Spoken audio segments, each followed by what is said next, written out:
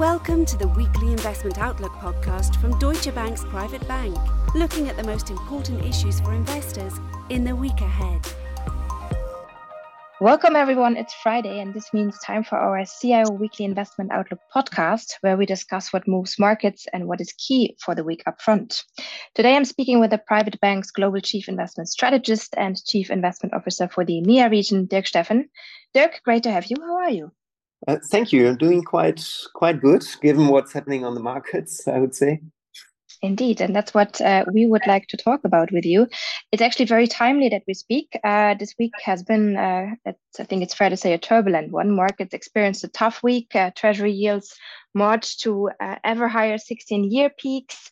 Equities globally dipped to the lowest since March, and all eyes today were on the US payrolls data. They're just out. Dirk, can you share your thoughts on the data with us? Sure. The labor market is actually doing very well, and that should be good news, I guess. But the capital markets are taking good developments on the economic front as bad news, if you want. So good news is bad news. It sounds a bit absurd, if I may say that, because we should probably be happy that the US economy is doing just fine. But of course, the market is always thinking about what's next, and the stronger the data, I would say the more restrictive monetary policy is probably in store. So that's why we see quite strong moves, especially on the bond market, where everything is of course immediately priced in. And also this theme we had for a while now, higher for longer, seems to be more cemented now because the US economy is doing just fine. So, of course, the worry is that at some point, rates are simply too high to be taken by the economy and hence by the market. And that's why we see these recently more negative moves, both on the bond side and on the stock market side. So in a way, I would like to be happy about these data releases, but I can't really because the financial markets are taking it in a negative way. Indeed. So it's actually good news for the employment market, but less so for the capital markets. Do you see this trend continuing into the next week, Dirk, or do you think it's just for the market today to digest the latest data? No, I mean, next week will of course give us some more color on the recent developments in the US. The focus will be on inflation, so we get the next inflation print.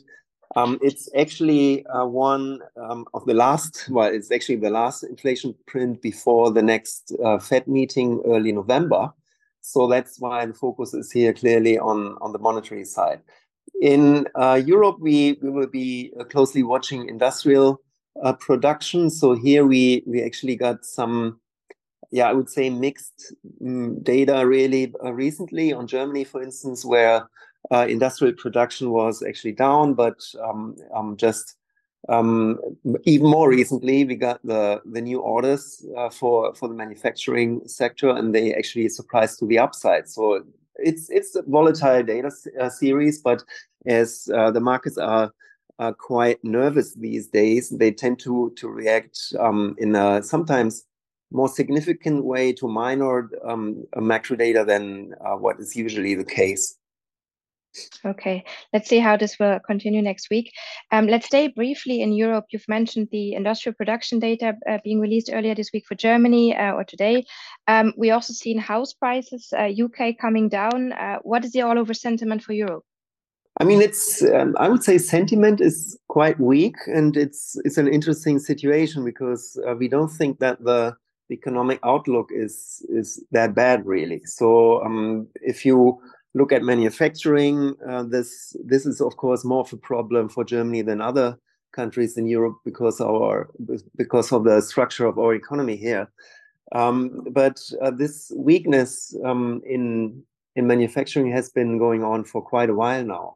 And a lot of this seems to be due to the inventory cycle, where companies simply, are selling the products they already have instead of ordering more.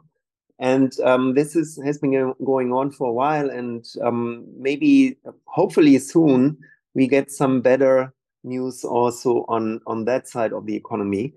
Because, as you know, services have been doing quite well, but this is very likely to peter out somewhat because of the end of the holiday season. So it's all in all, we could need some better news flow on the production side, and it's actually not that unlikely that this will happen relatively soon.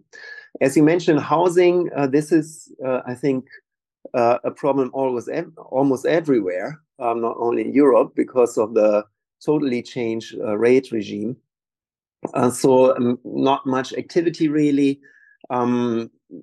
Parts of the markets are actually frozen, so you don't have lots of transactions. So that's one of the more direct consequences of tight monetary policy. And as you also mentioned, the UK, here we actually see negative prints price-wise, but it's also sort of stabilizing somewhat. So I wouldn't say that this is a great situation on housing, but at least the dramatic moves of the past are hopefully not to be seen in the future. So all in all, I think Europe sentiment quite weak, and there's still a decent chance that things will be bottoming out quite soon. Let's turn to oil briefly. So prices actually took a turn this week. The price plunged on Wednesday and took somehow, I think, also the investors by surprise. Where do you see this going? I mean, last week we just were discussing about, a 3-digit price. Now it seems a bit further away from this again. Where do you see this continuing? Which direction? I mean, this is, one of the wildest markets you can think of, right? So I think the gas markets are much more volatile, but oil has always been, providing us with wild moves. And just as you said, with the debate about 100, the global economy at $100 oil had just started, only to lead to almost 10% sell-off in crude. And that was again driven by anxiety, I guess, some news related to potential demand destruction, as people, the specialists like to say. So high oil prices actually leading to lower demand. And then we had some weaker demand data on the gasoline side, for instance, in the US. So, but again, I think these large moves were probably a bit exaggerated. If we look a bit more medium term, we think that oil prices are likely to stay relatively high. And the reason is some production issues, OPEC and so on. Russia is always a wild card, of course, and we are heading into the US elections next year. So it might be a tricky supply situation. But we don't see really demand weakening, which is also due to strong demand coming out of Asia, of course. And as you know, we are actually dealing with record high global oil demand these days, despite all the talk about recession. So overall, I think oil prices will be well supported going forward. Okay, let's see. I'm eyeing for some better news. Let's look ahead, Dirk. What events may impact the markets in the week up front, and what are maybe key events we need to keep on the radar? So as I mentioned, macro-wise, it's probably really inflation in the US. So that will be even more important after the latest print of payroll. So payroll Friday, which, as we just discussed, came in pretty strong. So investors will be looking now for the next inflation print and what it means for the next steps by the Fed. And then it's already, can you believe it, earnings season again. So this will actually be kicked off then versus the end of the week by large US banks.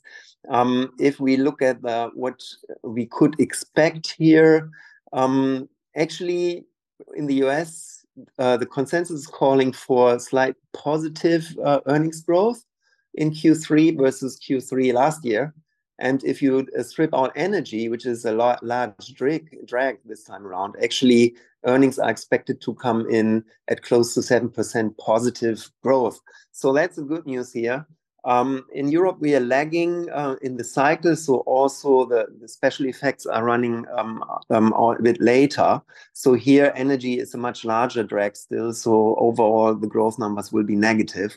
But also here, of course, if you strip out energy, the decline in earnings is actually quite moderate. So overall, companies have managed expectations quite nicely. We had a lot of pre-announcements, if you want. So we had guidance issued by more than 100 companies in the S&P 500. 74 issued negative EPS or earnings guidance and 42 positive ones. And if you compare that or look at it jointly with some models, top-down macro models we run at Deutsche Bank, there's also some room for positive surprises. So hopefully, the companies can give us some more guidance on, what's happening over the next few quarters, because the macro side is clearly not helping markets. So let's see if we can get some stabilization coming from the companies themselves. So that's it in a nutshell for the next week. Perfect, Dirk. I'd like to end on a positive note. So thanks a lot for sharing your insights today with us. Dear listeners, this was the latest edition of our weekly Investment Outlook podcast. Visit deutschewealth.com to read through our latest CIO publications, and don't forget to tune in a week from now. Bye-bye. In Europe, Middle East and Africa, as well as in Asia Pacific, this podcast may be considered marketing material, but this is not the case in the US. No assurance can be given that any forecast or target can be achieved. Forecasts are based on assumptions, estimates, opinions, and hypothetical models which may prove to be incorrect. Past performance is not indicative of future returns. Performance refers to a nominal value based on price gains and losses and does not take into account inflation. Inflation will have a negative impact on the purchasing power of this nominal monetary value. Depending on the current level of inflation, this may lead to a real loss in value, even if the nominal performance of the investment is positive. Investments come with risk. The value of an investment can fall as well as rise, and you might not get back the amount originally invested at any point in time. Your capital may be at risk. The services described in this podcast are provided by Deutsche Bank AG or by its subsidiaries and/or affiliates in accordance with appropriate local legislation and regulation. Deutsche Bank AG is subject to comprehensive supervision by the European Central Bank, by Germany's Federal Financial Supervisory Authority, and by Germany's Central Bank. Brokerage services in the United States are offered through Deutsche Bank Securities Incorporated, a broker-dealer and registered investment advisor which conducts investment banking and securities activities in the United States. Deutsche Bank Securities Incorporated is a member of FINRA, NYSE and SIPC. Lending and banking services in the United States are offered through Deutsche Bank Trust Company Americas, member FDIC, and other members of the Deutsche Bank Group. The products, services, information and/or materials referred to within this podcast may not be available for residents of certain jurisdictions. Copyright 2023, Deutsche Bank AG and/or its subsidiaries. All rights reserved. This podcast may not be used, reproduced, copied or modified without the written consent of Deutsche Bank AG.